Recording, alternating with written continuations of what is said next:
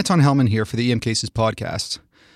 Now, 2017 has been another year at EM Cases that I'll be forever grateful for. I'd like to sincerely thank the entire EM Cases content team for their dedication and hard work.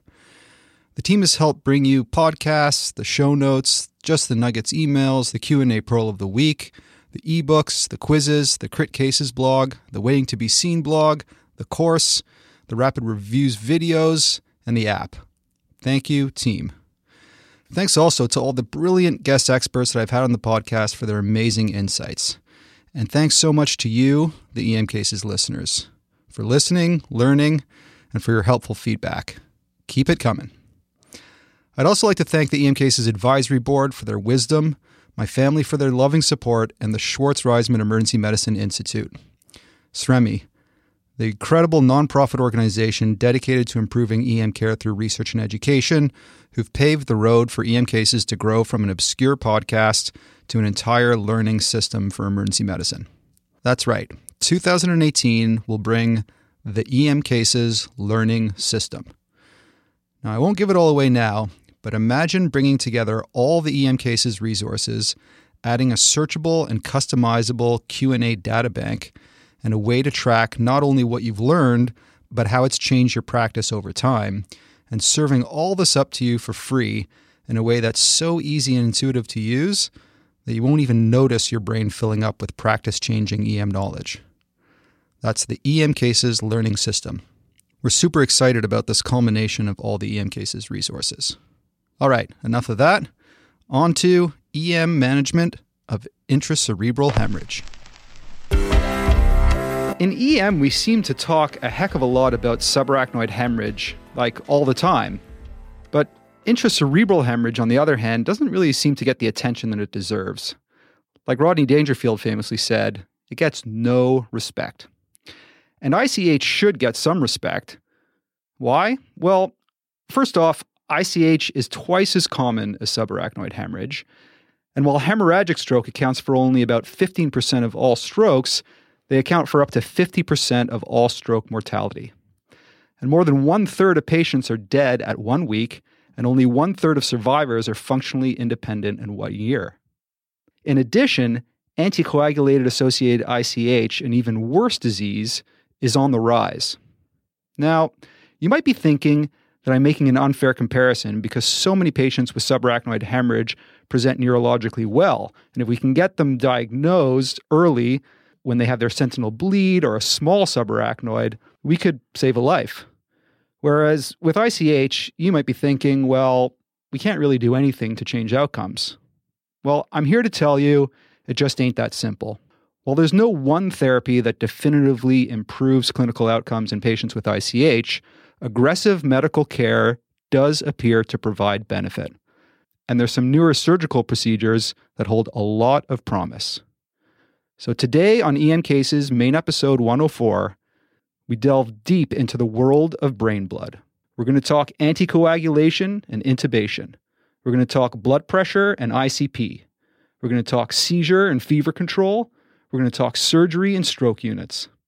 And we're going to answer some difficult questions, the kind that invariably have the answers that start with, well, it depends. This is the Himmel-Weingart Sessions Redux. So on this episode, we actually have a couple of bonus surprises as well. We're hoping to bring in the incredible Peter Brindley, who you might remember from his Best Case Ever on his Prepare mnemonic for airway emergencies. Peter's a neurointensivist in Edmonton, and he'll provide some commentary from the ICU perspective a little bit later in the podcast. And you might hear the wild, wonderful voice of the creator of the upcoming POCUS Pearls video series on EM Cases that I'm very excited to bring you in the new year. That's right, a monthly video series of the latest and greatest in ED POCUS world, Dr. Rob Simard. You can probably guess what he's going to rant about. So without further ado, let's start the Himmel-Weingart Sessions Redux on ICH.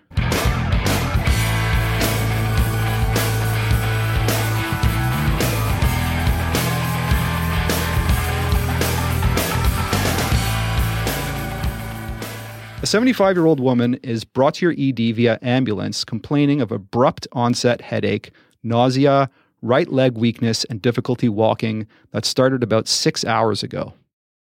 She has a history of hypertension and diabetes and takes hydrochlorothiazide as well as metformin. She has no neck pain or stiffness, visual or speech changes. Her GCS is 15, blood pressure 165 on 95, and her temp is borderline at 37.9 degrees Celsius. The rest of her vitals are normal, including a rapid glucose. She's lying flat on the stretcher, asking for a barf bag. So let's just start off with sort of a rapid fire, what are you thinking round.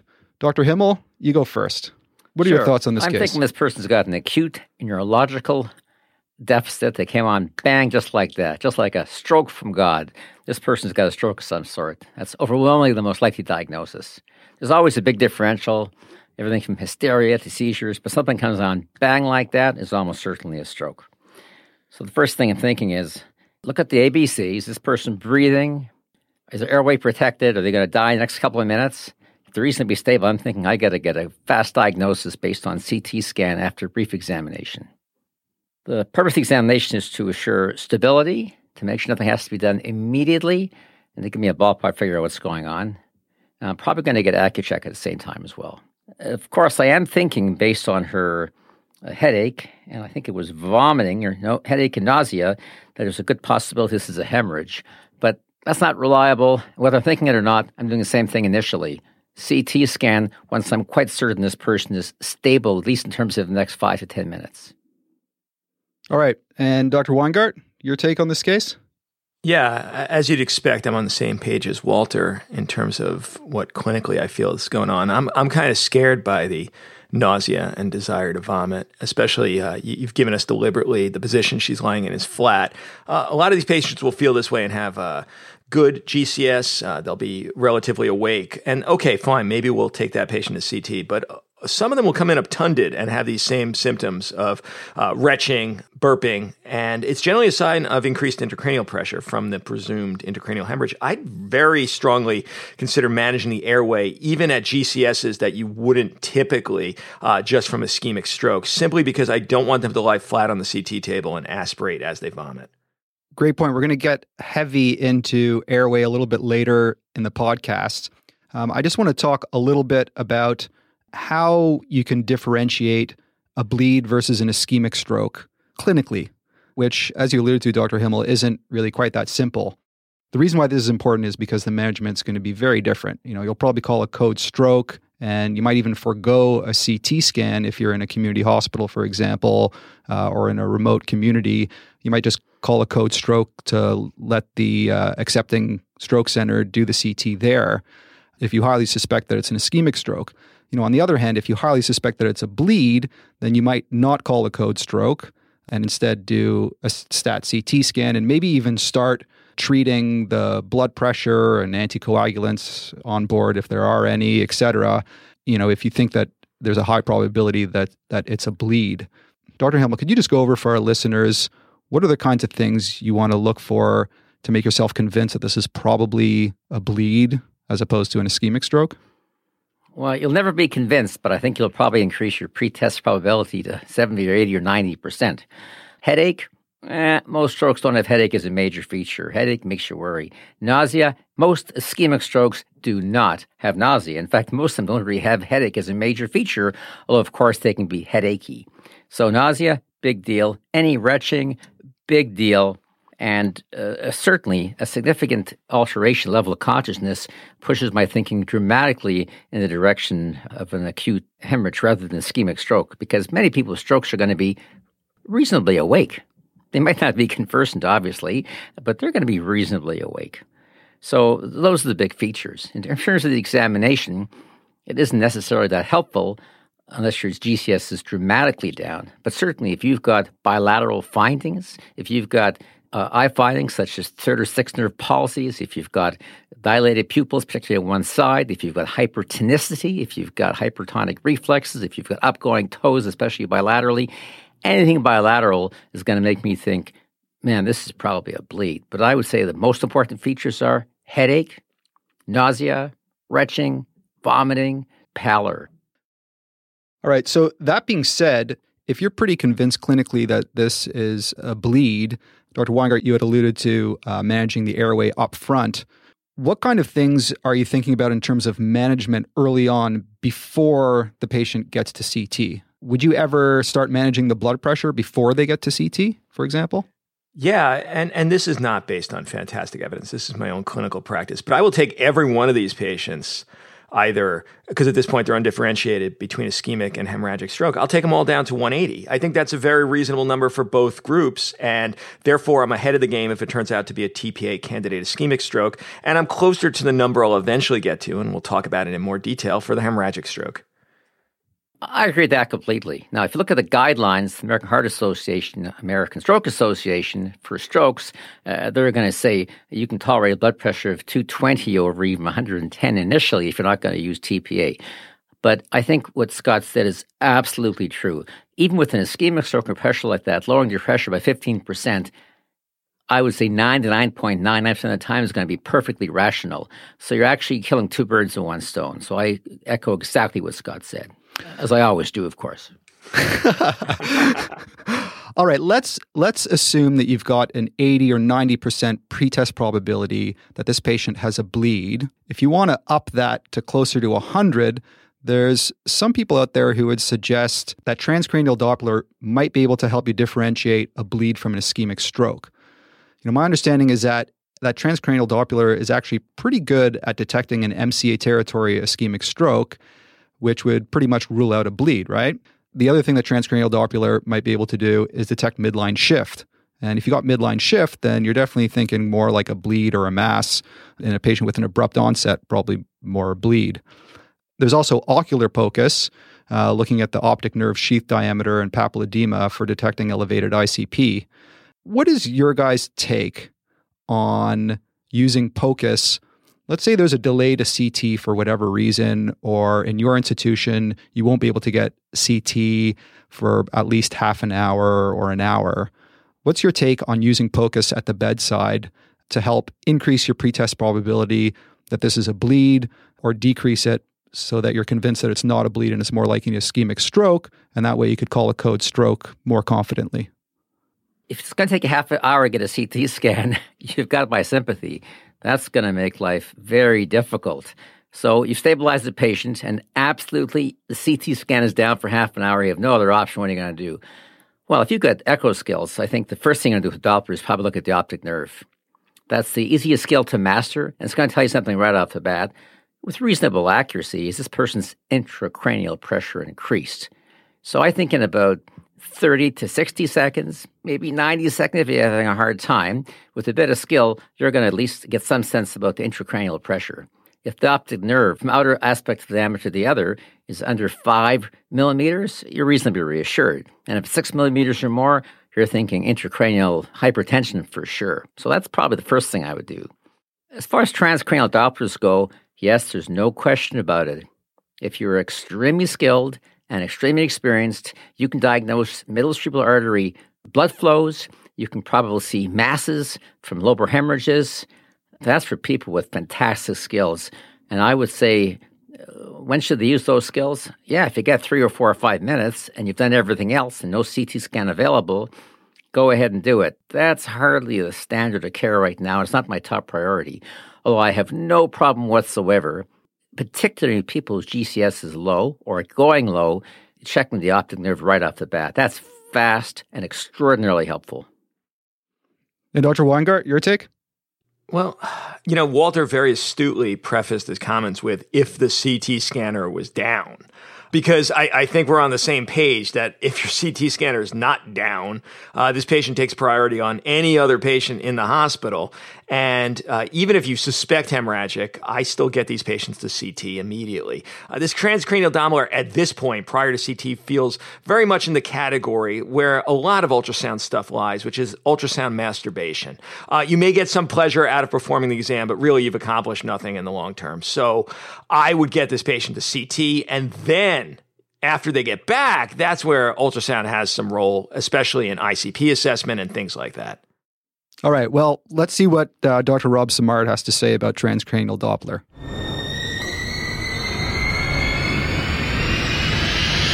Hi there, Anton, Himmel, and Weingart. I was asked by Anton a while back my thoughts on transcranial Dopplers in the setting of strokes and intracranial bleeds, and it got me a little excited because this is a fun and exciting area of ultrasound that few people use. Now, I know what you're thinking out there. Is point-of-care ultrasound of the brain even a thing?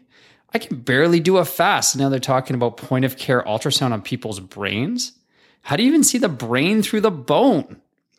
Well, believe it or not, point-of-care ultrasound, transcranial Dopplers is a thing. Although I would describe it as something that is not readily taught at POCUS courses and not something that is widespread in its use, it does have a niche in some settings and definitely does not take the place of a CT scan or MRI.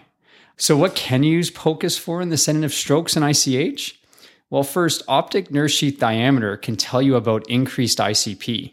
By placing the linear probe over the closed eyeball, the optic nerve can be seen in the far field. Measuring horizontally at 3 millimeters from the retina, the optic nerve sheath diameter can be determined. Although different values of normal exist, I think everyone agrees that an optic nerve sheath diameter of greater than 6 millimeters are abnormal and may indicate increased ICP. Now, there's a differential diagnosis for large optic nerve sheath diameter. These can include things like space-occupying lesions, intracranial bleeds, iatrogenic intracranial hypertension. So having a clinical context before doing this point-of-care ultrasound is quite important. Next, a transcranial Doppler can be useful to look at blood flow through vessels such as the MCA. By placing the probe over the temporal bone, which is thin enough to have ultrasound waves pass through, a transcranial Doppler can tell information about emboli and stenosis. By doing both B mode to look at a blood vessel, mainly the MCA, and then Doppler mode to look at blood flow velocities, which the combination of B mode and Doppler mode is known as duplex ultrasound, dates back as far as 1982, where they shown that transcranial Doppler has a role in evaluating the intracranial vessels. In fact, you can do a real-time transcranial Doppler when a patient's being given TPA and watch flow velocities improve. What a world we live in. In our center, we have also used POCUS to measure the middle of the brain on the right side and then compared the middle of the brain on the left side and have accurately predicted midline shift from a brain bleed when comparing it to a CT scan performed minutes later in our trauma patients. Finally, at our sites, in very rare circumstances, when we perform transcranial Dopplers at the bedside, we've actually seen the intracranial hemorrhage on our point-of-care ultrasound machine. The downside about point-of-care transcranial Doppler is that it's not overly accurate, and we have a very readily available imaging modality in a CT scan that's much more accurate. In fact, when you compare transcranial Doppler to CT scan, the accuracy is only about 85% for transcranial Doppler. So at this stage, it's definitely not readily used and is definitely not ready for prime time use. Is it worth throwing on an ultrasound probe while the patient is waiting for a CT scan? Well, there's never any harm with ultrasound. Keep your thermal index low. Spend as little time scanning the eye as possible and try to estimate what the CT scan is going to show. Using the ocular and transcranial Doppler presets on your POCUS machine will help provide the safest and best image. Obviously, you don't want to delay care, and you want to do this while your patient's undergoing evaluation for a CT scan. Would I ever use point-of-care ultrasound to decide whether or not to call a code stroke? Never. Calling a code stroke should always remain a clinical decision. Although ultrasound is another data point, it should never be your only data point to make a major decision about a patient's care. So in conclusion, I hope I've opened your eyes a little to the wonders of point-of-care ultrasound. I don't advocate you do a transcranial Doppler or an optic nerve sheath diameter POCUS tomorrow and make major conclusions without a CT scan of the head. With CT scans being readily available and the significant extra training required to learn how to do a Doppler ultrasound, most physicians will never perform a point-of-care transcranial Doppler. But for those POCUS enthusiasts out there, I'd advocate that if you work in a resource-rich area like I do and regularly use POCUS, that transcranial Doppler and optic nerve sheath diameter POCUS may predict the findings on the CT scan of the head. So go ahead and give it a try, assuming that you're not delaying the patient's care. And don't forget that this modality is not ready for prime time and that the CT scans and MRIs are still much more accurate in the settings of acute strokes and intracranial hemorrhages in the emergency department. I want to talk a little bit about the causes of intracerebral hemorrhage. Intracerebral hemorrhage is most often caused by hypertension. and those ones are usually the non-lobar ones. And then there's amyloid angiopathy. Those are usually in elderly folks, and those are usually the lobar strokes. There's a whole slew of other causes. Dr. Himmel, what are the other causes that we need to know about for intracerebral hemorrhage, and why is it important to actually try and figure out what the underlying cause is in the emergency department? Yeah, so there's many causes of intracranial hemorrhage, but you've first of all stated the first two that are the most common. Basal ganglion strokes from hypertension in the caudate or thalamus or stuff like that, or the corpus striatum. And of course, those big, ugly lobar hemorrhages in elderly people from cerebral amyloid angiopathy. It happens as you get older, and it's a lot of genetic input into that. So there's two other ones that are unbelievably important to think about. Number one, coagulopathy. The formerly new, but now the not-so-new oral anticoagulants as well as warfarin. You've got to think about that and ask about it, and probably get an INR and a PTT in all your patients, because it's that important. Because if someone's coagulopathic, a major part of treatment is correcting it. Coagulopathy, unbelievably important. So there's a couple conditions that can certainly cause secondary bleeding. One is herpes simplex encephalitis can cause bleeding. Cerebral venous thrombosis can cause secondary bleeding, which is, of course, a secondary venous bleeding. The sagittal sinuses and transverse sinuses that are thrombosed, cerebral venous sinus thrombosis, can cause secondary bleeding. So you've got to keep that in the back of your mind. That's important to think about because those conditions, somewhat debatably, are often treated with anticoagulation. Wow, that'll throw a wrench into things. All right, so considering that there's this big differential diagnosis of ICH, which patients would you push for trying to get a CT with contrast in the ED? Before we leave imaging, I think it's just important not to just kind of assume that this is a hypertensive bleed and go from there, that we need to kind of back up a second before we start making these assumptions. Which patients do you think would need sort of a higher level imaging in the emergency department? Because of cerebral vein thrombosis, because of AV malformations, because sometimes people with peripheral aneurysms and subarachnoid aneurysms bleeding can mimic intracranial hemorrhage, you just really don't know. So here's my starting point. If you diagnose a intracranial hemorrhage, my starting point is they're all going to need a CTA, partly for diagnostic purposes, partly to rule out unusual causes, and partly to prognosticate the risk of ongoing bleeding. Where might I not do it? If these patients have a classical, absolutely typical basal ganglion bleed, and there is such a thing as classical, absolutely typical basal ganglion bleeds in the putamen or in the thalamus or the caudate, maybe I won't do one over there. If they've got an absolutely phenomenally typical lobar hemorrhage, maybe I won't do one there. But I phone neurosurgeons to tell me, you know what, you just can't be sure. Get a CTA. So I would say, where I might not push for one right off the bat or wait to get a neurosurgical opinion, probably basal ganglion hemorrhages that are absolutely typical, I might not push one for there. But in the other bleeds, I'm probably going to favor a CTA up front. All right, Dr. Weingart, any comments about imaging in general? Yeah, I mean, I'm in the States, so we definitely have a lower threshold to be able to obtain CT scans at our will. Most departments have easy access. There's really no barriers. At this stage of the game, every stroke, ischemic and hemorrhagic, is getting CT angiogram. And if the presumption is they're ischemic stroke, then they're getting a CT perfusion scan as well. This has made it a lot easier. It's taken some of the thinking away from this. Now, I could make arguments as to why this is justified in all hemorrhagic strokes. In addition to the ones Walter has already made, I'd say any patient with a hemorrhagic stroke, I get some prognostication from that CT angiogram. If there's active bleeding, the so-called spot sign on my scan, I could say this patient's rebleeding rate is higher. And I think something that you may not understand unless you've actually been acquainted with the neurocritical care world is the difference in survival versus death in intracranial hemorrhage is on the order of like cc's. You know, the difference between a 30 ml bleed and a 45 ml bleed, it may be the difference between life and death. So having the spot sign indicating continued bleeding may very radically change this patient's prognostic situation. I echo completely what Scott says. Absolutely. Things are changing in Canada rapidly. And I think in every emergency department, we have to start talking to our radiologists. But I would say Yeah, if you think it's a bleed, the way to go right now, unless there's some terrible systematic reasons that you're not allowed to do it, is a CT-CTA. In fact, when I refer patients to my stroke center, and not infrequently, I send them there with no CT scan. I just see them, make a diagnosis, bang, and they're gone. Let me tell you the first thing they get other than hello. They get CT, CTA, perfusion CT, bang, bang, bang, all done right away in a couple of minutes. There's a good argument for doing that. I think we also have to realize in Canada, and I guess certain other places, we have been exceedingly pessimistic about strokes and way more pessimistic about intracranial bleeding.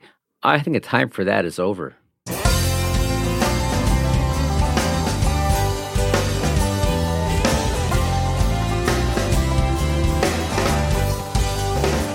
Let's move on to management. We've been talking about differential diagnosis and imaging. Let's get to the good stuff. So let's go back to the case. We've got our woman who comes in with the headache and the nausea, showing a 30 milliliter by volume, lobar intracerebral hemorrhage. And the nurse calls you and tells you that the blood pressure is now 175 on 105. So it's increased a bit. And her son arrives telling you that she also takes 325 milligrams of aspirin daily, which wasn't on her medication list. So we've now got a higher blood pressure than on arrival and an antiplatelet agent on board in a patient with a lobar bleed. So this leads nicely into talking about managing hematoma expansion, which happens in a lot of these patients and generally means badness. So when it comes to managing ICH, we really need to think about 6 things. And this is what a lot of the rest of the podcast is going to be about. We need to think about blood pressure. We need to think about intracranial pressure. We need to think about coagulopathy, seizure control, fever control, and surgery. So let's start off talking about the oh-so-controversial blood pressure management for ICH. I think it's important to understand some basic pathophysiology when it comes to BP, which again is very controversial. On the one hand, there's early hematoma expansion, which we think is caused by elevated blood pressure, and it's one of the big prognostic factors in ICH, so it makes sense to try and make the patient normotensive. On the other hand, at least theoretically, decreasing their blood pressure might worsen ischemia in the area surrounding the hematoma by decreasing blood flow to the area. Now, I understand that this concern over the zone of perihematoma ischemia is not really well substantiated when you look at CT perfusion images in patients with ICH who have their blood pressure dropped. So, Dr. Weingart, before we get into the blood pressure lowering trials in ICH, my question to you is, should we be concerned about inducing ischemia around the hematoma if we lower the patient's blood pressure in the ED? Yeah, I mean, maybe we were concerned about this a decade ago. I think that's been pretty much debunked in the clinical practice of neurointensive care. The zone of, peri-infarct versus peri-hematoma ischemia probably doesn't exist in ICH like it does in stroke. Walter had alluded to the 210 to 220 that we'd keep a non-TPA candidate ischemic stroke at, and that's to maximize permissive hypertension, try to increase perfusion to that zone. That zone does not seem to exist in ICH. So you really have no concerns about lowering the blood pressure too much from the safety perspective until you get to the region of low blood pressure where you're limiting the cerebral perfusion pressure to areas that are injurious. And that, without ICP monitoring in a patient who does have elevations, is probably in the zone of a MAP of 75 to 80. I get kind of concerned when I start getting around that MAP of 80 that maybe they've gone too far. They've had overdiuresis from mannitol, for instance. Maybe we should raise their blood pressure. Until we get to that area, I'm not worried too much about this perihematoma ischemia. All right, so that's a bit about not having to worry so much about lowering the blood pressure unless it's too low. Dr. Himmel, the literature on hypertension management in head bleeds is kind of all over the place. There's the INTERACT trials, there's the ATTACH trials.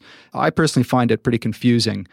Can you just give us the bottom line of when to treat hypertension in a patient with ICH and what target blood pressure we should be aiming for? Well, I'm going to simplify this to the point where it's causing me great internal distress, but I'll put that aside. There's 2 kinds of patients who have an intracranial bleed. There's the ones who are awake and the ones who are really unconscious. So let's for the moment put aside the ones who are really unconscious with GCSs of 3 and 4 and 5, because with these patients, you get real problems with what their intracranial pressure is. And Scott's going to be the expert who can talk about that issue.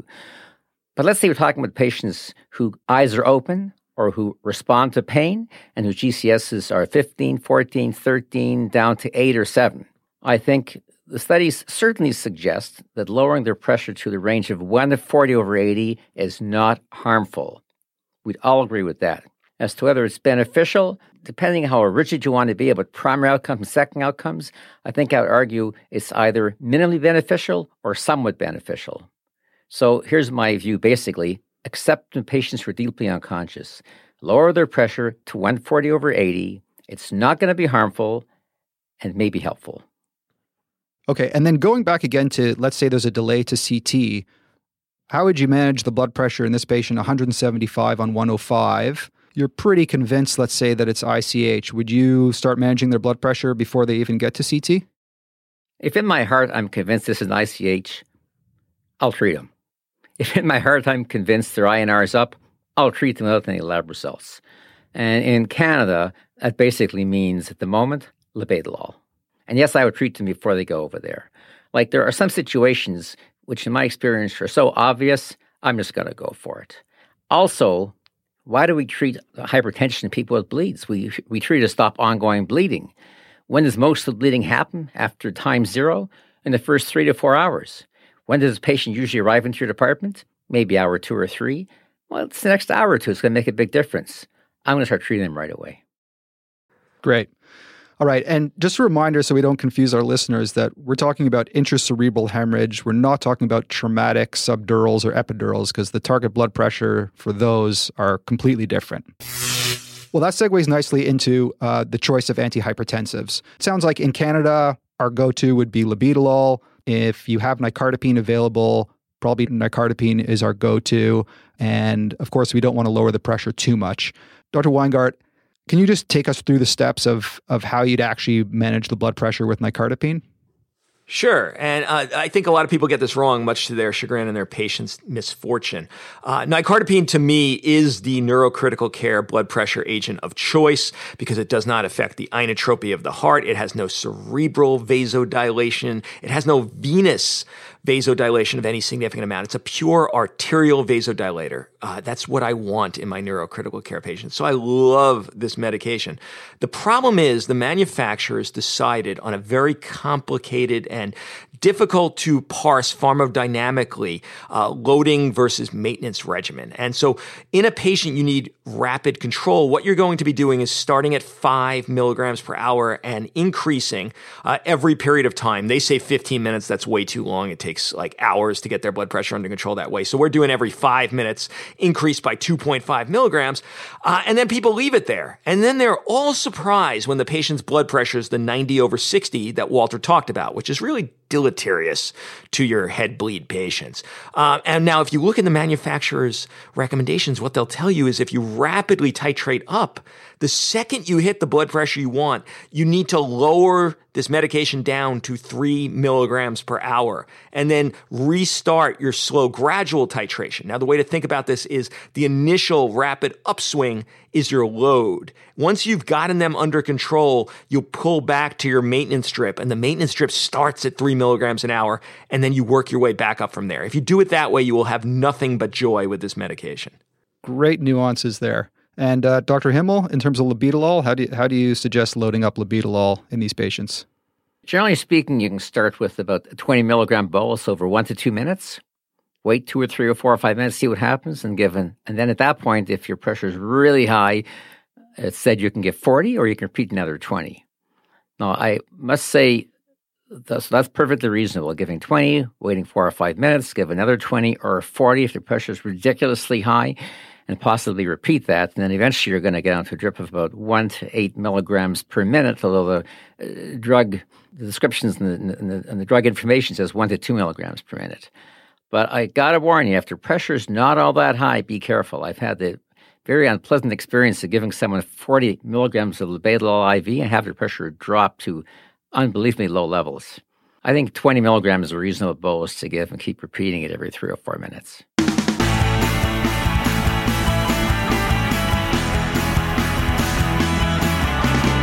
Alrighty.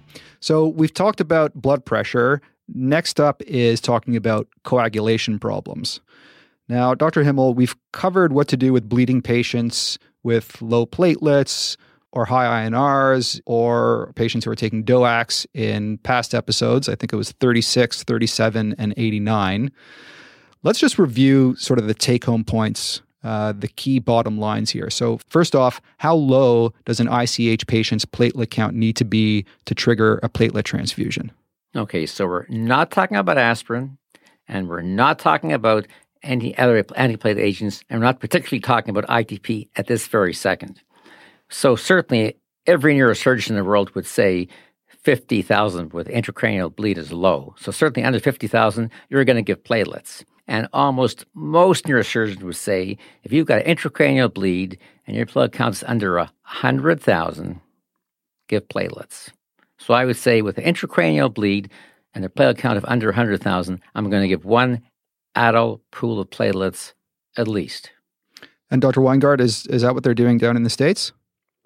Yeah, the conservative neurosurgeons is 100,000, but I think the best evidence, if you talk to the blood bankers, is probably the 50,000 that Walter talked about. All right. So it might be a time that you might actually want to call up your hematologist or call up your neurosurgeon. You know, that might be one of the questions you might want to ask them, because it sounds like it's not 100% clear unless it's under 50,000. So that's platelets.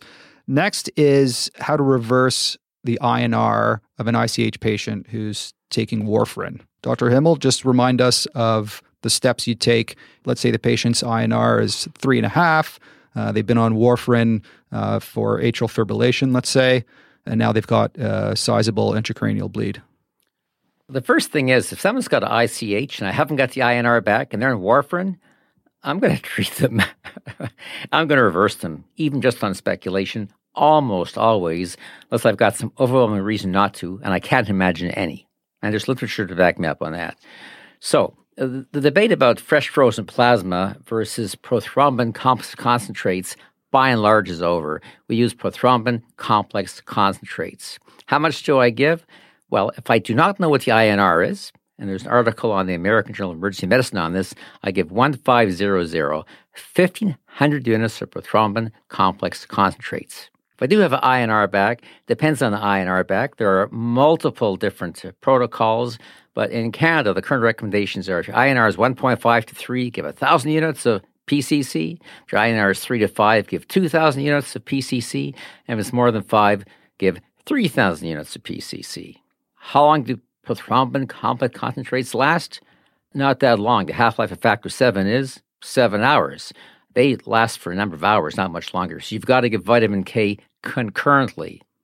Some will say give vitamin K first. Some will say give PCCs first. Give both of them. What's the dose of vitamin K in life-threatening bleeding? 10 milligrams of vitamin K. You can put it in 50 cc's of saline, and you can run it in over about 10 to 12 to 13 minutes. Don't forget to do that. When do you check the INR? 15 minutes after you've given them PCCs. When do you check it again? 5 or 6 hours later. I write the orders almost automatically. And you're checking that INR to know if you need to redose the PCCs, right? Absolutely, because your best guess could have been a bit off and so forth. Now, what INR do you want if someone's got intracranial bleeding? That's a really good question. Most hematologists would tell you with an INR of 1.5, you're operating at about 40% coagulation factors. And most hematologists will tell you that's what's called normal. So certainly, I would aim for INR 1.5. But aiming for 1.3 is ridiculous. You might never get there. Walter's comments were dead on. I want to hit one additional issue to really make folks understand how much logistics matter in this. We talked about the time for hematoma expansion in a non-anticoagulated patient being over the first few hours, and there's not too much you could do about that. But for an anticoagulated patient, it's the first hour where you could have the most ramification. By that 1 hour mark, they will have rebled a significant amount, and that might be the difference between survival and death. So you must get this drug in as quickly as possible. And writing the order has not actually caused that drug to hit the patient's bloodstream. When you look at your system and realize you have to first call the blood bank, and then they have to call a hematologist to get approval, and then it has to come up, and then the nurses are not familiar with it and have to find a nurse educator to allow this to be mixed. If that's what's happening, then your patients are going to do poorly in a correctable situation. So you must look at this as a quality assurance project and find every part of the chain that is causing there to be a time delay and eliminate it. That's the golden hour of intracranial hemorrhages, man. The golden hour is from the moment you see the patients, the white of their eyes. You got to get those coagulopathies improved immediately. And if you look back at the INTERACT studies and the ATTACH studies, I suspect one of the reasons the benefits weren't that great of controlling blood pressure is it was too late. The bleeding had happened already. All right, so time is of the essence. I'm loving how all the logistics and the evidence and the pathophys are all just coming together into this beautiful whole.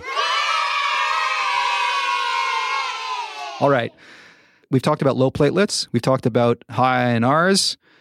Next, I'd like to talk about unfractionated heparin or low molecular weight heparin. I mean, let's say you've got a patient who has a history of cancer and they're being treated for a DVT that happened a few months ago.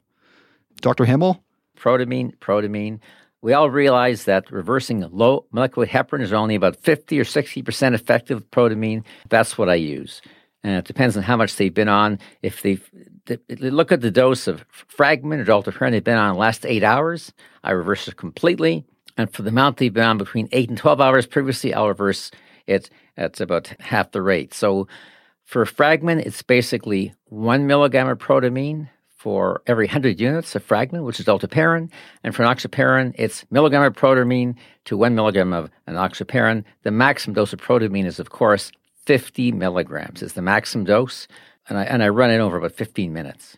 All right, we'll have all those dosages in the show notes. The last one I want to talk about are the DOACs. And we have to divide these amongst the dabigatran and all the rest of them. So patient on dabigatran, ICH, what do you do? I'm definitely going to reverse it. And I think you've got 3 options in 2017. The best evidence today, I'm not saying it's great, but it's the best evidence today is to use idarucizumab. It's got a cool name, actually. It's called Prax-Bind. I thought that was pretty cool. So I'd use idarucizumab, which is an antibody, and you get 5 grams over about 15 to 20 minutes. If you haven't got that, well, then you're stuck. There's not much evidence for anything, but I'm going to throw a kitchen sink at people with major bleeds because they're at risk of horrible outcomes. If I don't do something, I'll probably use a prothrombin complex concentrate. The best evidence, and I'm not saying it's great, with dabigatran is one of the original prothrombin complex concentrates. It's called FIBA, F-E-I-B-A, factor VIII inhibiting bypass activity. And if you haven't got idarucizumab and you haven't got FIBA, well, then you're going to end up with one of the current products, such as Octaplex in Canada, Beriplex in Canada, and I think in the States it's called Kencentra or something like that. Kcentra, exactly. Kcentra, right. Is that it? Yeah. So I would use those products. All right, so for dabigatran, first line is idarucizumab. If you don't have that, FIBA. And if you don't have that, then PCCs. And this isn't based on any strong evidence out there. All right, so that's dabigatran. What about the rest of the DOACs, the apixabans, the rivaroxabans, for example? What's your go-to there for reversal? At the moment in Canada, all we basically have is prothrombin complex concentrates. And there's some physiological evidence that's been published suggesting they may be helpful. So we're going to be using prothrombin complex concentrates in doses up to, but probably not more than 3,000 units. Certainly there's some new research on a drug called danazanit, which is a decoy drug to grab up all the anti-10A inhibitors. I'm sure once that's available, it'll be used. It's not available yet in Canada. All right. And of course, with all of these, the guidelines do suggest that we give charcoal as well if they're within 2 hours of the onset of bleed. Particularly in overdoses, yeah. Right. Okay. So before we start to leave blood thinners, we, of course, have to talk about the PATCH study. Now, this is a newer study on ICH patients who are taking antiplatelet agents. And it suggests that there's no benefit and maybe even some harm to giving platelet transfusions to patients taking antiplatelet agents. So this goes against all the older data that suggested an association between antiplatelet use, hematoma expansion, and worse outcomes. On the one hand, it makes sense to give platelets to patients who are on antiplatelet therapy, who are bleeding in the head. And we were doing this for years, but then this patch study came along that showed that there may even be some harm and certainly no benefit. It's a good example of science trumping common sense. Maybe, Scott, we'll start with you.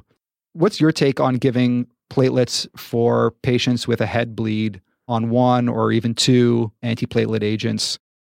What I caution people against is conflating this evidence to patients who have a bleed requiring neurosurgical intervention, whether that be surgical or the placement of a drain, and patients with subarachnoid hemorrhage and patients with traumatic brain injury. You're still going to find most of the neurosurgeons recommending reversal, and we have no evidence to say they are incorrect. The patch trial was primarily on non-intervened on bleeds. I have to agree with that, but we have to realize almost all the patients at patch trial were on aspirin alone. Very few were on clopidogrel, and very few were on dipyridamole.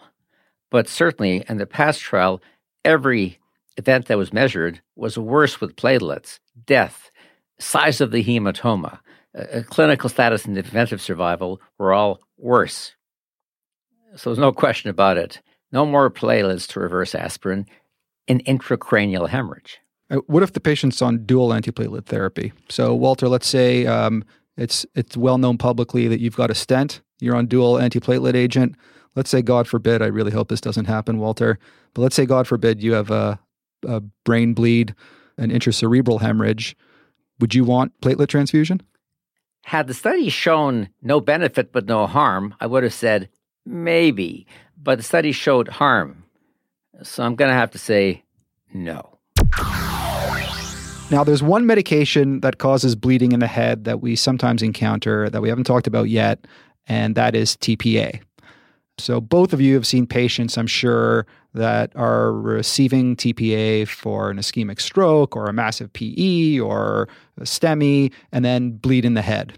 What can we do for that unfortunate patient in terms of limiting hematoma expansion? There's no good, reliable treatment, so I just have to go with opinion. And the American Stroke Association has a couple of opinions, and hematologists have a couple of opinions. You could consider giving cryoprecipitate, because cryoprecipitate has fibrinogen, and of course DPA depletes fibrinogen. That being said, it often doesn't deplete it that much. So if someone's got a major bleed right after TPA, am I going to give cryoprecipitate 10 units to the average adult? Yes, I am.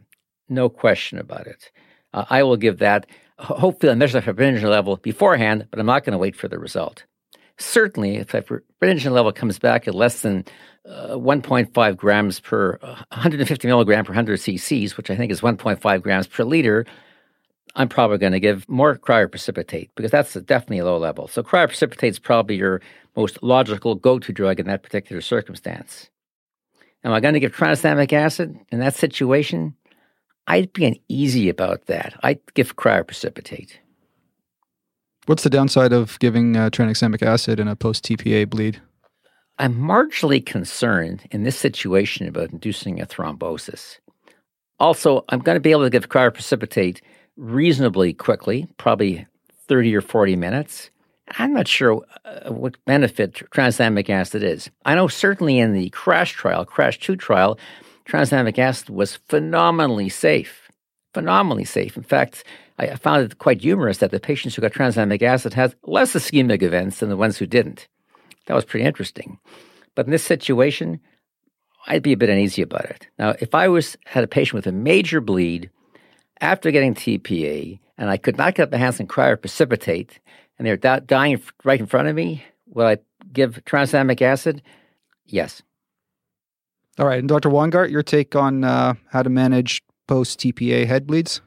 Yeah, I'm with Walter on everything he said. I would say this is beneficial, especially if you're a stroke center, to just make a protocol ahead of time, let the ED, the critical care, and the neuro folks all sit down and just make it, and then you don't have to think about it, because you got enough stress when you've got a TPA bleed to have to think about de novo what you're going to do. So that's one thing. The thing I will really stress is to find these bleeds. So if you have any change in mental status on a patient who's received TPA, the answer to that is get a finger stick and then take them to CT scan and find it early, because the reversal doesn't really matter if you don't find it until 2 hours after the bleed has occurred. Again, time is of the essence. I'll tell you something. I've had 4 patients bleed from TPA. They all did exactly the same thing. They all grabbed their head, they all turned pale, and they all started vomiting. Boom, just like that. All right. So far in our discussion of the management of ICH, we've talked about a couple of the big 6 things that we need to cover. We've talked about blood pressure management and coagulation derangements. There's a few more of these factors that we need to manage well, and that may affect outcomes in our patient. And namely, that's glucose control, temperature control, and ICP control. Dr. Weingart, let's start with glucose.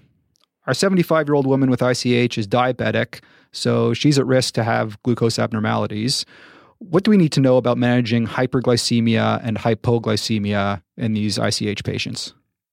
Sure. Well, they've got enough insult, so they don't need the additional insult of hypoglycemia. So obviously treat that the second you find it. And finger sticks in any altered mental status patient is just de rigueur, so we don't have to stress that. But you got to be careful, because you don't want to go too high either. Now, there was a generation during which we were aggressively managing sugar levels in all our critical care patients, and we would have very tight glucose control, 90 to 120.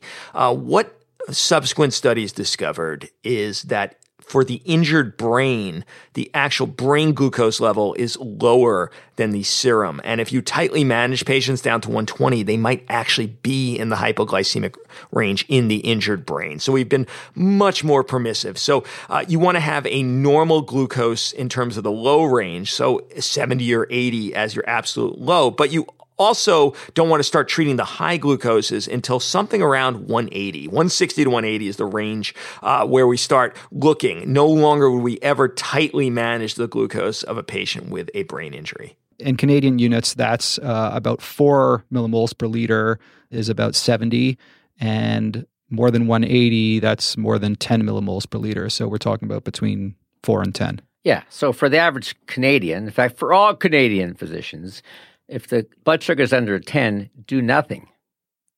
I think 2 major critical care studies and a big stroke study showed years ago trying to keep your blood sugar between 5 to 7 is a ticket for disaster.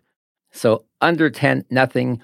Over 10, I might give a small dose of rapid-acting insulin, but certainly under 10, just keep an eye on it. Do not treat acutely blood sugar under 10 in people with intracranial hemorrhages. All right. So that's glucose. What about temperature control? Our 75-year-old woman with an ICH presents with a temperature of 37.9, kind of a borderline fever, which is actually quite common in ICH.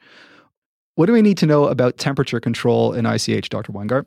Yeah, you don't want these patients febrile. That's what it comes down to. I can make it just as easy as that. And they will become febrile just as a result of the presence of the blood in the brain. We call it brain blood fever. And so you might have to aggressively manage these patients in the ICU.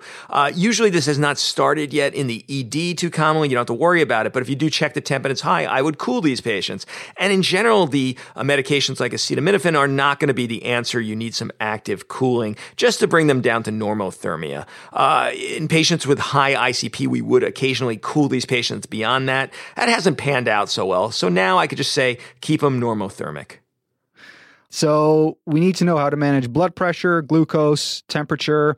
What about seizure prophylaxis? About 10 to 15% of patients will have a seizure, with most of those occurring in the first 24 hours. So they could very well happen in your emergency department. Lobar hemorrhages, the amyloid angiopathy ones in older patients, they're at particular risk of getting seizures. Is there any role for seizure prophylaxis in the emergency department, like fosphenytoin or phenytoin, for example, Dr. Weingart?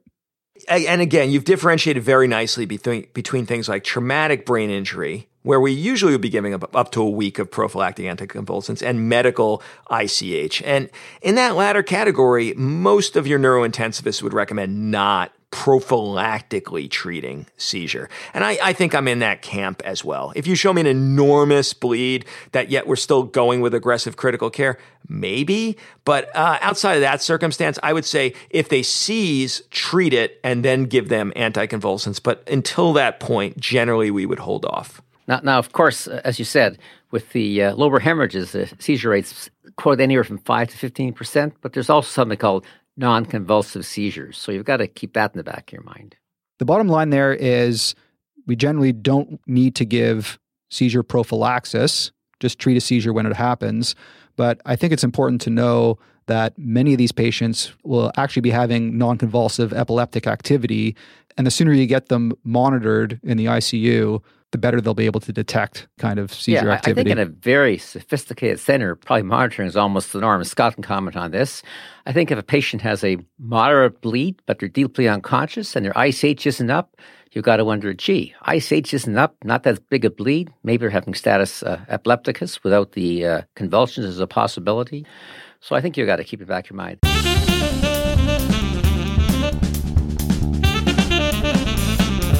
So far, we've talked about blood pressure, we've talked about glucose, we've talked about temperature, anticoagulation. So for blood pressure, if you can remember one thing, it's to target a systolic blood pressure of about 140. For glucose control, many patients do become hyperglycemic. Check the glucose frequently, and although there's no good target serum glucose level, it's advisable to avoid hyper and hypoglycemia. And for temperature, many patients with ICH will develop fever, worsens outcomes, so we need to treat fever aggressively. Next up, we're going to talk about risk stratification, prognostication, and indications for surgery.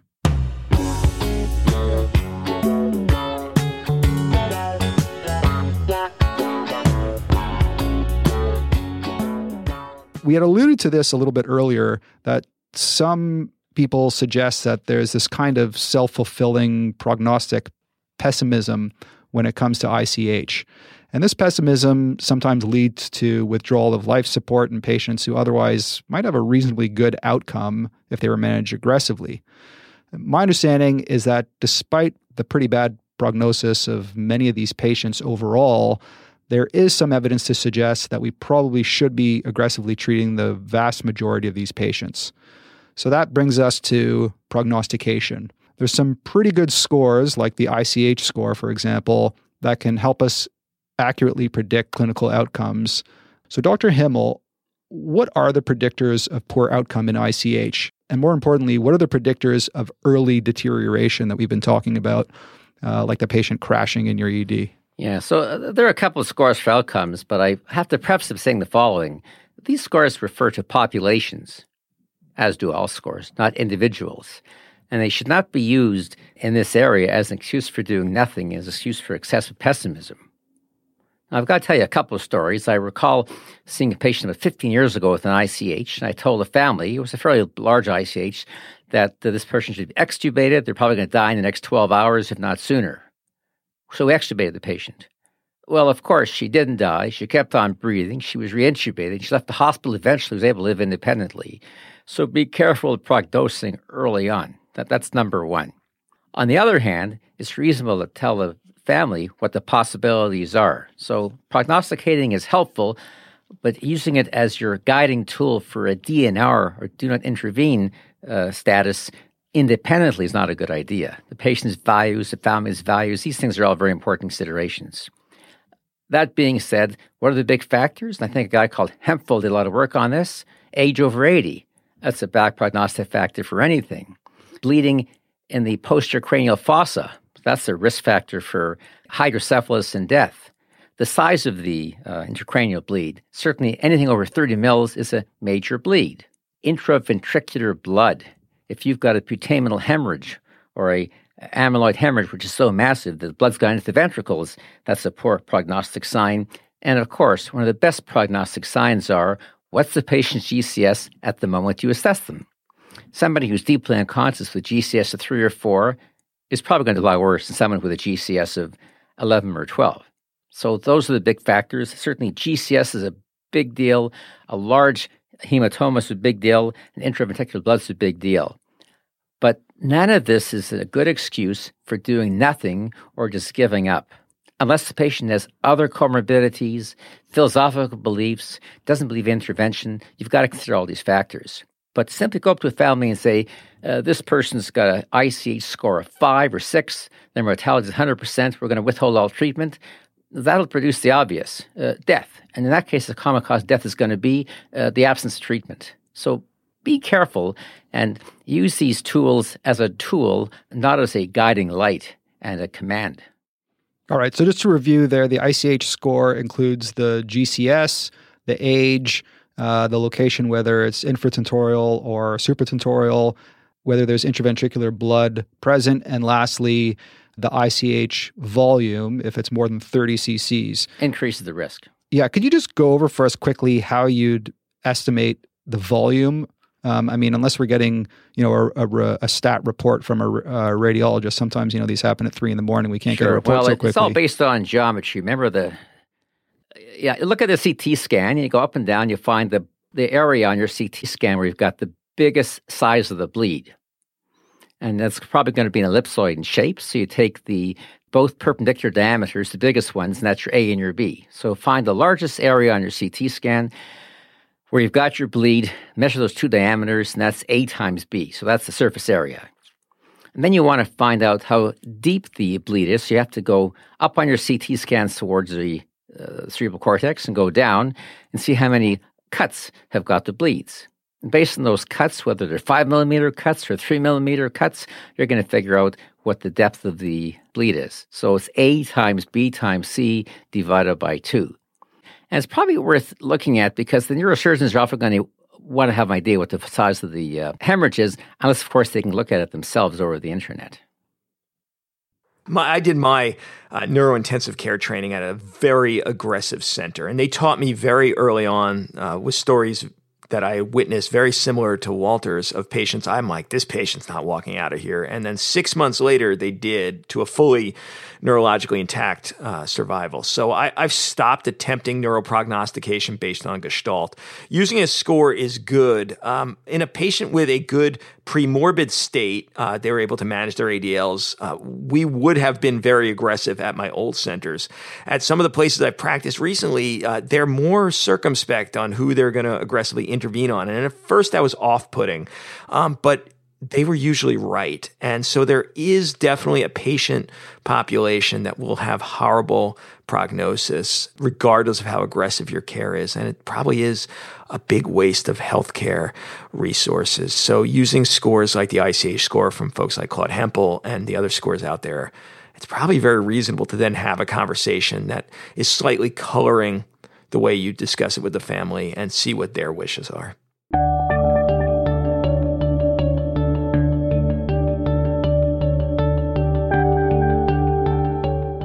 Let's talk about indications for surgery. Now, I find this incredibly important because in Canada, at least, and especially if you're in a community hospital or a rural hospital, you often need to talk to neurosurgeons on the phone who may or may not actually have access to the images that you're looking at. And they seem to be able to make decisions of whether the patient's surgical really quite quickly. And I always have this kind of funny pit in my stomach, which tells me that, I'm not really sure whether the patient is actually neurosurgical or not. When we speak to our neurosurgeons about a patient with ICH, we really should have a pretty good idea of which patients are good candidates for surgery so that we can advocate for our patients when we need to. Now, it makes sense to surgically evacuate a head bleed because that would decrease ICP, it relieves mechanical compression, it minimizes neurotoxic edema, but those aren't patient-oriented outcomes. So, Dr. Weingart, what are some general principles when it comes to which patients with ICH need surgery? Cerebellar bleed, unless they're pristine or super tiny, it's probably going to get an operation. You probably should be aggressively reaching out to your neurosurgeons, even more aggressively than you would be just on a regular bleed. Now, beyond that, if you have a lobar hemorrhage that's close to the surface, maybe. It's going to depend on your neurosurgeon and their feelings on the evidence currently, but those are amenable. Deeper bleeds, probably are not going to get an operation. There is this concept of, stereotopic localization of bleeds and then sucking them out. And you could hit even small hemorrhages, but it's no free ride. Every operation bears its own risk. So you evacuate that tiny hemorrhage, but did you actually benefit the patient? It's very difficult to really interpret the data right now. It keeps going back and forth. Where we stand right now is it's going to depend on your individual neurointerventionalist or neurosurgeon for any given patient. Another easy category is the patients with interventricular hemorrhage that's actually causing hydrocephalus. They're not going to get a frank operation, but those patients definitively benefit from drainage through an interventricular drain. Okay, so the cerebellar bleeds that are more than 3 centimeters, pretty clear indication for surgery there. For intraventricular hemorrhages, there's a pretty clear case to put in a drain there. And for the rest of them, it's controversial. Let's go back to the case now. The nurse calls you to the resuscitation room, and your patient now has a GCS of 6.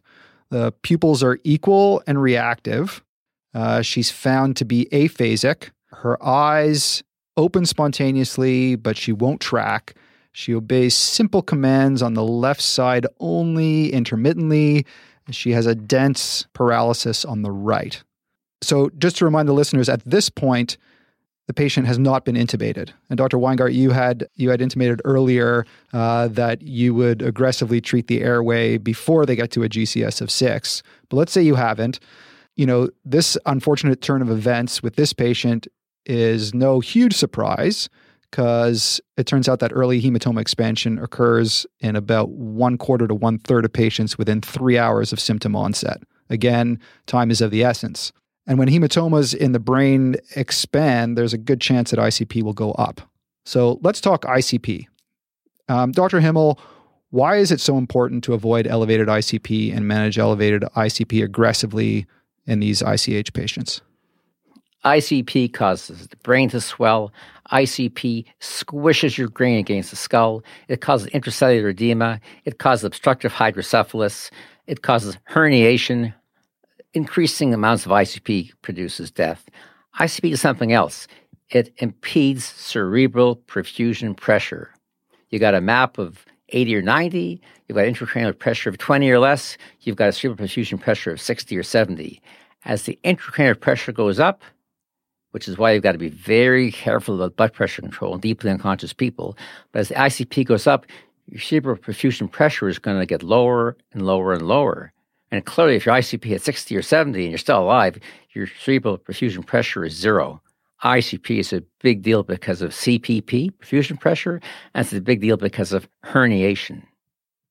All right, so we now know that this is very important to manage properly. So one of the first things you're going to be thinking about in terms of ICP is airway management. So let's start with that. Dr. Weingart, can you just take us through the steps of how you'd manage the airway in general in a patient that you suspect has elevated intracranial pressure? Let's say this patient with an ICH. Okay, if you take nothing else from my portions of these talk, take this. There's a very different airway management strategy for a patient with suspected ICH or any brain injury when they are presenting in extremis on arrival, or they're crashing, or they're herniating, versus a patient who's been getting progressively more obtunded. They are slowly declining as their hematoma and expands and their ICP goes up. But you have time. The patient's still breathing. They're not vomiting. They haven't soiled their airway. Those two situations are very different, and I manage them very differently. In that patient who you need to get an airway now because the patient is going downhill, they maybe already have vomit in their mouth or they're herniating, you don't do anything except a perfect RSI. That is the treatment for those patients. But in the category of patients that are slowly declining and you've made the decision over the period of like 20 minutes, I just don't like the way they look. They're kind of retching a little bit. I really think now is the time. But you don't have to do it in the next 2 minutes. Then I would do what I call a neurocritical care protective intubation. And this is a quite complicated regimen. My friend George Kovach, who I think is one of the best people on airway in Canada, is very against the concepts I'm going to tell you. And I think the reason why is he is conflating that situation of a patient with a big bleed who comes in apneic with the very different situation I'm describing of the semi-elective neurocritical care intubation. So which of the two categories are we talking about, Anton? Well, we've got this patient whose GCS is now 6. They're not coning in front of you, but their hematoma is almost certainly expanding. They're gradually getting worse. Okay. So a patient who's slowly declining, but they're not apneic, I have some time. I'm going to do an extensive setup. The first thing I'm going to do is get the equipment to the bedside for any possible problem, because these patients, they just do not tolerate the joke of hypoxemia very well. So I want all my airway equipment there.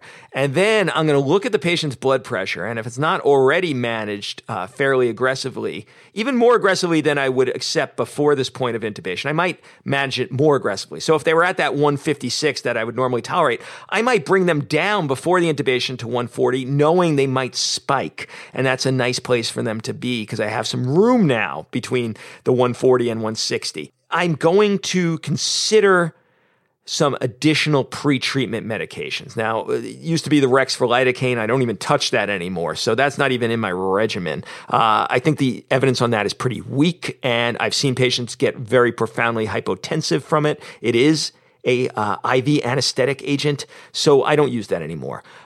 For me, I use fentanyl. I use it at much higher doses than people are comfortable at. I use 5 micrograms per kilogram. And I would only administer that medication once I have everything else I need for rapid sequence intubation at the bedside, because some of these patients will get apneic. So if you go in with the idea that when you push the fentanyl, they may become apneic, then you're fine, because then you just immediately proceed with your RSI just as you normally would. If, on the other hand, you gave the fentanyl and then are preparing your airway equipment and the patient becomes apneic, that could be a very bad situation of hypoxemia, of apnea. So don't let that happen. In addition to the fentanyl, you have a whole bunch of other things sitting on that table. I have some drawn-up push-dose nicardipine. I also have some drawn-up push-dose epinephrine. And this allows me to handle both high blood pressure and low blood pressure. So I am buffered by any problems that may come of that. I would argue, and now this is not evidence-based, but it's my practice, that if I'm going to do one of these neuroprotective intubations with fentanyl, that I've already placed an arterial line in these patients. And I will see instantaneously if there's any effects on blood pressure, and I can mitigate those effects immediately. If you're very familiar with these drugs and you have a basis of practice to know how to use them, then by all means do a neuroprotective intubation. If on the other hand, you're like, what's the dose? How do you do this? How long was I supposed to push it under? You're probably going to hurt yourself more by dealing with something outside your range of experience. Just do a perfect RSI and don't let the patient become hypoxemic. So that's a bit about pre-treatment. Why don't you go on, Dr. Weingart? Let's talk about induction agents, muscle relaxants. There's, of course, patient position, which is important. Can you comment on those things? Sure. So my agents of choice are etomidate and rock. Propofol might seem to be attractive. It's probably what the patient's going to be sedated on once they're intubated. I have seen hypotension with this as my induction agent, especially when combined with something like the fentanyl. So etomidate really is a cardiac stable agent in these patients. So it just takes one thing off of the list. They're very unlikely to drop their blood pressure with etomidate, especially giving it with the fentanyl. So that's my agent of choice. Some people like Ketofol, that's a nice agent as well. It gets kind of complicated, and if you get the dosages slightly wrong on your individual patient, they may have some increase in their blood pressure from the ketamine perspective. So I just avoid it. Etomidate just makes a lot of sense. If you're in a country without etomidate, then maybe the propofol heavy Ketofol, which is like 75% propofol, 25% ketamine, may make some sense, but I think it's too complicated. I would probably use propofol and have my epi standing by, and may lower my doses of fentanyl in those cases. What about in those centers that don't have etomidate? What about using ketamine alone? Are you avoiding that because of blood pressure concerns? Yeah, the only time ketamine screws you up in head injury, because the idea of it increasing ICP independently is garbage, but we know that ketamine in some patients causes a very high spike in blood pressure, and especially in the first 24 hours where these patients have lost their autoregulatory activity, that spike in blood pressure can spike their ICP, so I just don't think it's a great agent. I'd rather you use propofol carefully than use ketamine alone. Okay, so Ketofol if you don't have etomidate, but if you have etomidate is definitely your go-to. And then muscle relaxants? Either one, whatever you want. I mean, you should have already had a good neuro exam by the point you're intubating. And if there's other people that want to see the patient before the intubation, then let them get their exam before you stick a tube in with the rock, because you have time. Like we say, we have some minutes in these patients. So call the neurosurgeon down, let them examine them again. Say, I think I'm going to take the airway. I don't like the way it looks of this patient. Do you want to examine them before I do? And usually they'll say yes. They'll send down their resident or registrar. And then you could use rocuronium feeling pretty safe. There was this potential idea that sucks increases ICP. It's kind of garbage. And I think it's pretty much been debunked in the neurocritical care world. So use whichever one you want. Rocuronium just makes a lot of sense for a number of reasons to me. All right. In terms of patient position, especially if you suspect that the patient has elevated ICP, you want to keep the head of the bed elevated to about 30 degrees, and you'd like to try and maintain this when you're intubating. Can you just give us sort of the logistics of how you do that, or if you're going to do that? Yeah, I do. Lying these patients flat when you actually have a ICP monitoring, you'll see they get dramatically spiked. If they were sitting up and you lie them down, they spike their ICP. So we try to intubate these patients sitting up. Now, that's a lot easier to do with video laryngoscopy than direct, but you could get it done either way. You just will lower the entirety of the bed so they're sitting at the same general position in relation to your chest as they would have been when they're flat. I found I'm intubating most of my patients with the head of the bed up at this stage of the game between 20 or 30 degrees. So this really doesn't vary much from my practice. All right. So let's say you've got the tube in now. Now you got to think about post-intubation sedation as well as vent settings. Again, we want to minimize a rise in ICP. Dr. Weingart, how do you recommend that we do the post-intubation sedation and vent settings in these patients that we're worried about ICP and we want to make sure their blood pressure remains at the right level? Sure. So let's unpack this. First, let's talk about our post-intubation sedation. The darlings of the neurocritical care world are propofol, which is going to decrease the cerebral metabolic rate, as well as allow a very titratable degree of sedation. If we overdo it, we turn it off. The patient will be examinable in a few minutes. Or dexmedetomidine, which also has potential effects on cerebral metabolic rate and gives you an examinable patient even as they're sedated. It's almost a dissociated state as opposed to the true sedation of something like propofol. So either of those, be gentle with your pain control, but certainly analgesize your patients because pain will cause increased blood pressure, increased ICP. But you don't want to overdo it because if you snow them, those agents take longer to wear off and your neurosurgeons will be pissed. In terms of actually ventilating them, I think these patients are at risk of acute lung injury from a global inflammatory state. So I do use lung protective ventilation. I usually will do 7 cc's per kg on these patients. If they have other concomitant injuries that are causing hypoxemia, you can use PEEP, but you just use the lowest PEEP that gets you the oxygen levels that you need because you don't want these patients to be hypoxemic either. So shoot for a saturation of 95%. And if you could do it with FiO2, great. If you need PEEP, use it because it's probably not going to increase the ICP if they have lungs that are not going to transmit that pressure because the brain is not going to be seeing that PEEP in lungs that need it. And then obviously the one we think about most is the CO2 level.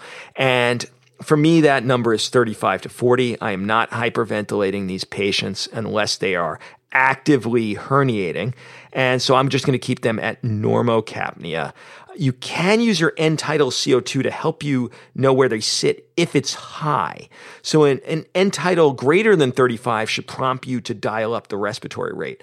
A low end-tidal CO2, one less than 35, may be as a result of a matching PaCO2, or it just may be as a result of VQ mismatching or shunting. So you should be very careful about allowing the respiratory rate to be lowered based on the end-tidal CO2. I would only get a blood gas in those patients.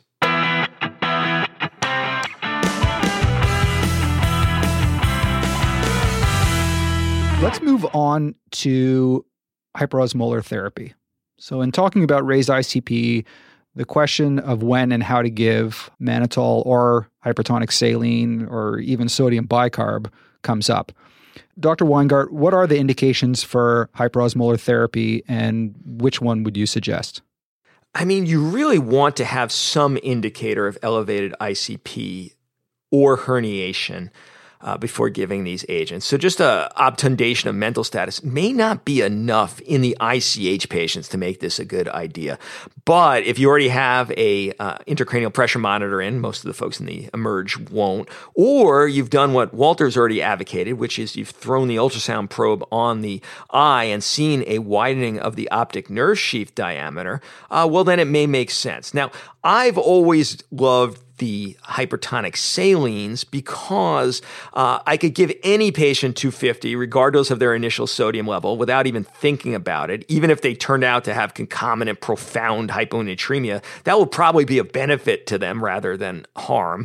And it's not going to do anything negative to the patient's inotropy or blood pressure. In fact, it will probably improve those values and therefore augment cerebral perfusion pressure. So I love giving the 3% hypertonic, an empiric hit of 250 over 10 minutes, you're going to get where you want to go. Now, if I was in my ICU world, then we had what we called the bullet, which is 23.4% hypertonic saline. They came in 30 ml vials, and we would just push slowly that 30 mLs, and you'd get a very rapid, easy, demonstrable decrease in the ICP. These patients all had ICP monitors in.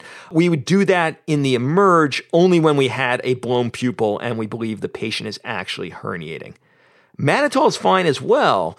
The problem is if you give mannitol, you must place a Foley catheter and match the patient's urinary output losses with normal saline or some other form of non-hypotonic crystalloid, because otherwise they will definitively become hypotensive. So a quick review here of airway and hyperosmolar therapy. For airway, first, you need to divide patients into two categories. Those that require immediate airway protection, so if they're herniating or they're apneic or very low GCS or they have a soiled airway. And the second category are those that are slowly declining, whom you deem candidates for airway protection. Now, for patients in that first category, that's simple, standard RSI. For those patients in the second category, Dr. Weingart recommends a neurocritical care protective intubation. First, ensure a good neurologic exam before paralyzing the patient if time permits. Get the equipment that you need to the bedside. Keep the head of the bed elevated to at least 20 degrees throughout to prevent a spike in ICP and to maximize ventilation. Have nicardipine or labetalol as well as push-dose epinephrine ready at the bedside to manage any extreme deviations in blood pressure. Consider titrating the systolic blood pressure to 140 to 160 before intubation, preferably with an ART line in place. Consider fentanyl 3 to 5 micrograms per kilogram pre-treatment 3 minutes before intubation, but beware of apnea. Use etomidate or ketofol for induction. Etomidate's the preferred agent for induction. If you don't have etomidate, ketofol in a mixture of 25% ketamine to 75% propofol is probably your best bet. For post-intubation sedation, if you haven't given fentanyl before, you should probably start with fentanyl and use propofol or dexmedetomidine for ongoing sedation. In terms of ventilation, use a lung protective ventilation at 7 milliliters per kilogram. You can use PEEP to achieve an O2 sat of 95% and try and maintain normal capnia. That's a CO2 of 35 to 40 unless the patient's herniating. In terms of hyperosmolar therapy, don't just use it for a low GCS alone. You should have some sort of evidence that there's raised ICP. Our experts recommend hypertonic saline 3%, 250 milliliters over 10 minutes. It's preferred because there are less concerns with sodium derangement and changes in hemodynamics. If you do use mannitol, it's advisable to place a bladder catheter and match urinary losses with normal saline administration to avoid that dangerous hypotension. Now it's time for our special bonus with Dr. Peter Brindley, neurointensivist from Edmonton. So, Dr. Brindley, if there were 3 things that you could teach emergency physicians from a neurocritical care perspective, what they should be doing in the emergency department when it comes to ICH, what would those 3 things be? Well, before I do tell you that, the first thing I'd say is I think our emergency doctors are doing a fantastic job with neurocritical care. That would be number one. So none of this is admonishment or overt criticism. The 3 things I see lots of people could do better, and that includes my ICU trainees, is control of blood pressure, how mannitol is administered, in other words, how you give the order and ensure it's given quickly, and how you hyperventilate. And those really are the three things that should be done in the emergency room. Raising heads of the bed and giving paralysis and things of that sort don't have the acute benefit that maintaining a good blood pressure, cerebral perfusion, getting some osmotherapy in, and hyperventilating in those few patients that have blown pupils will do. So those would be my top three. All right. So let's start with the mannitol dosing. Even though most of the studies that show mannitol and hypertonic saline head-to-head aren't really that much different than each other, some people do prefer hypertonic saline because mannitol will lower the blood pressure. Let's say you don't have hypertonic saline available and you're going to use mannitol. How should we think about dosing mannitol? You've made the point, but I'll make it again. Either agent is absolutely fine. I give more mannitol because our emergency room is more comfortable with mannitol, not because I think it's superior. And you've mentioned good reasons why hypertonic might be better. All I do, critical care is simple. The hard thing is keeping it simple. And so I actually teach people with mannitol, it's a big bag for a big person and a small bag for a small person. Now, that doesn't sound very academic, but from a crisis management point of view, I think it is. The reason I say that is a big bag is 500 cc's. It's a 20% solution, so that means 100 grams. A small bag is 250 cc's, 20% solution, so that's 50 grams. The typical dose given is 0.5 to 1 gram per kilo in a patient that's having a crisis in their brain.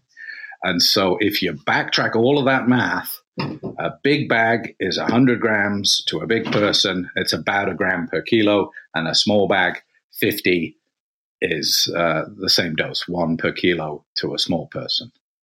Now, if you want to get fancy and say give 3/4 of that bag, give 2/3 of that bag because you've guesstimated their weight differently, that's perfectly fine too.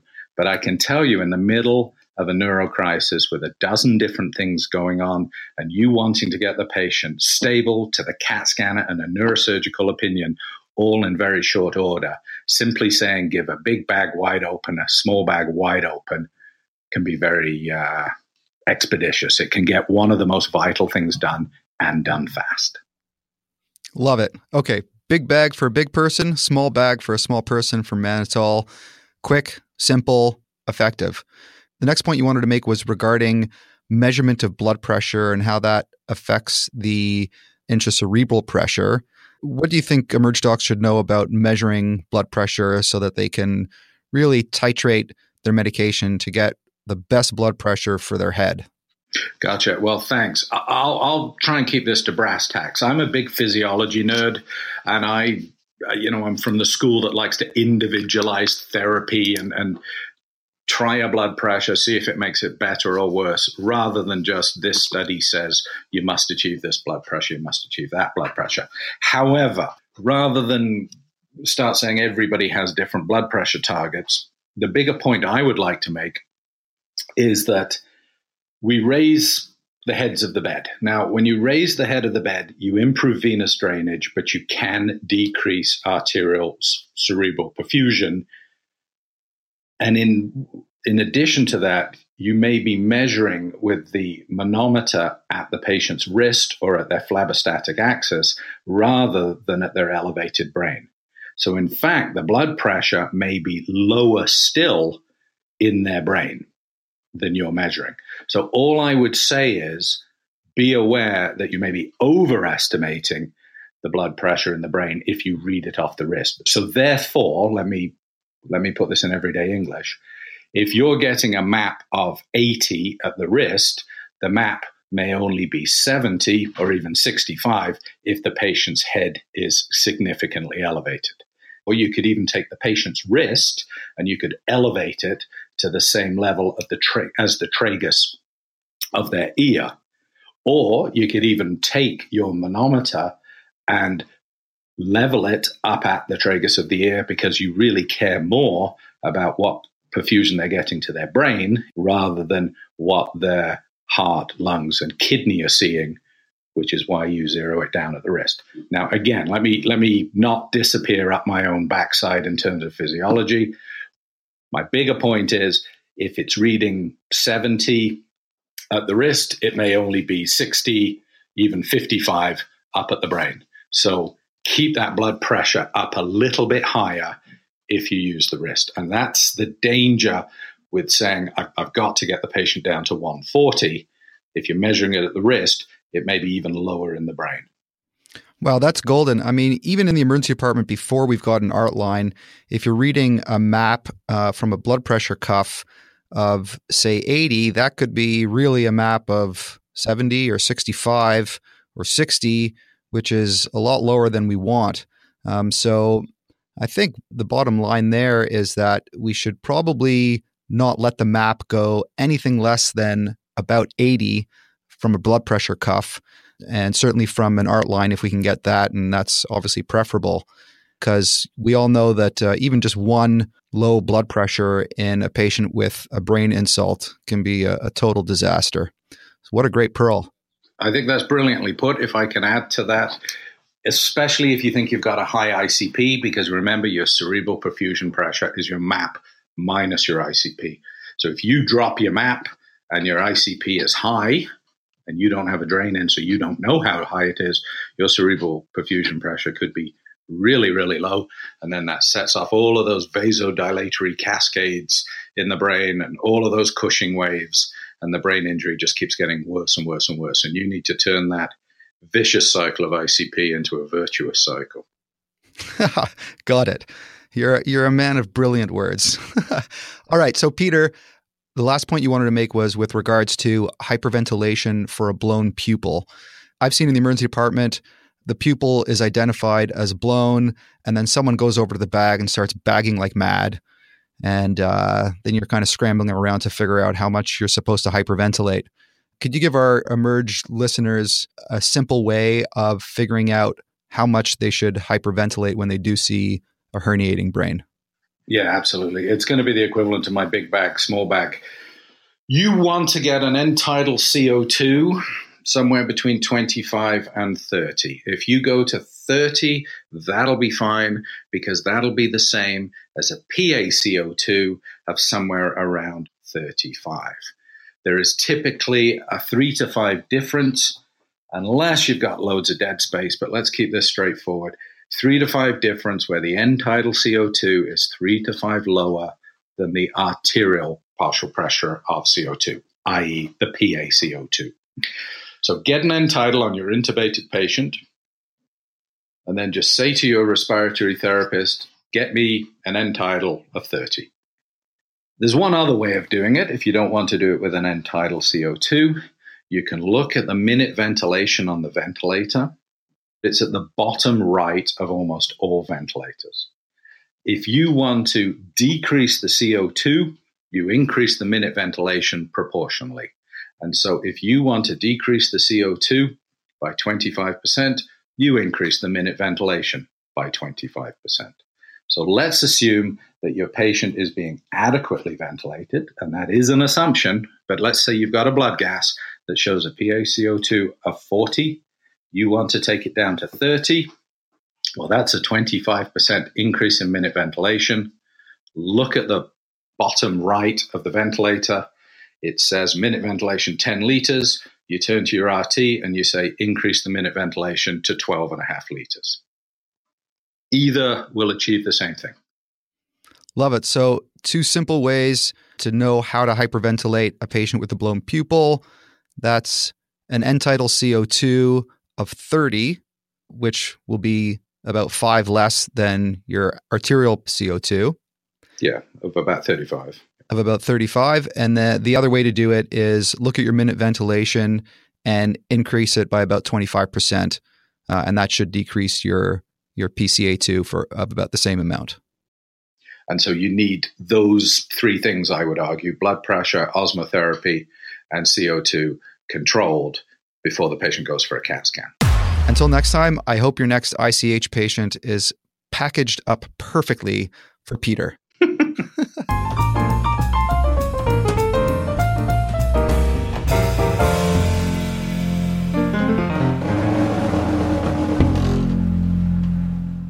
let's say, Dr. Himmel, that you're working at North York General, a large community hospital that has no neurosurgery service in the hospital or a neuro ICU for that matter, and you need to transfer the patient out to a different hospital for neurosurgery.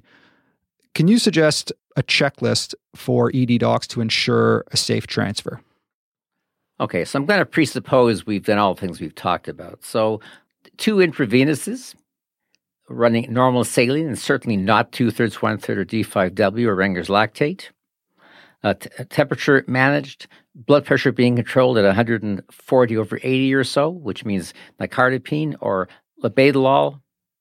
And a discussion with the transfer team, discussing that there may be a seizure, so they're going to need benzos available with them, a consideration of whether they may need some Dilantin or levetiracetam in the event they have a seizure, and a discussion that they're going to have to do an echo check on a reasonably regular basis, a discussion about the use of analgesia, and which means fentanyl, a discussion about the use of propofol as ongoing sedation. So a calm, sedate, well-intubated, 2 IVs in place, all vital signs looked after appropriate. All things have got to be on hold.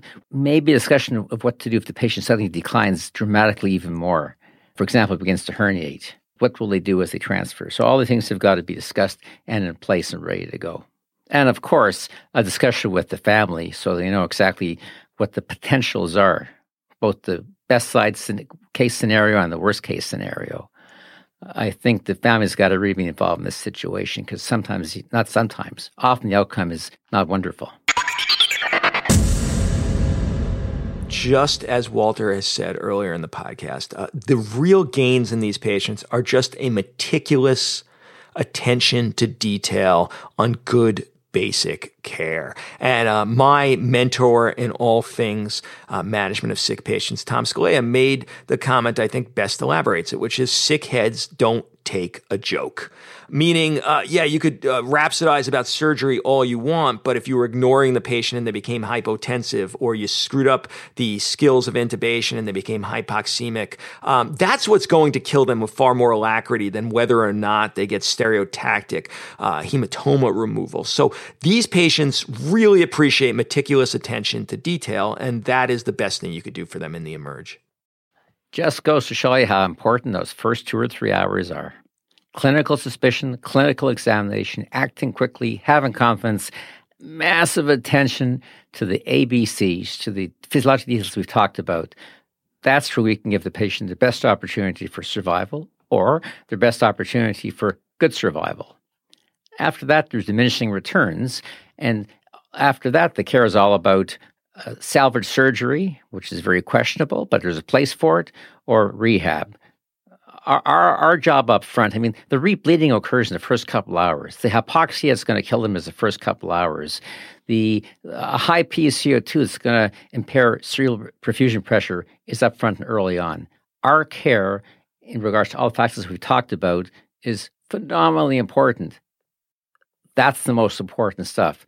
The incremental benefits after that, in at least next 3 or 4 years, I think are going to be pretty slim. So it's what happens up front that really counts. All right, folks. Well, there you have it. That's the Himmel-Weingart Sessions Redux on intracranial bleeding. You've now been armed with a set of take-home points to help you navigate the murky waters of brain bleeds. At the end of the day, those first couple of hours in the ED are key. It's your simple interventions that may save a life.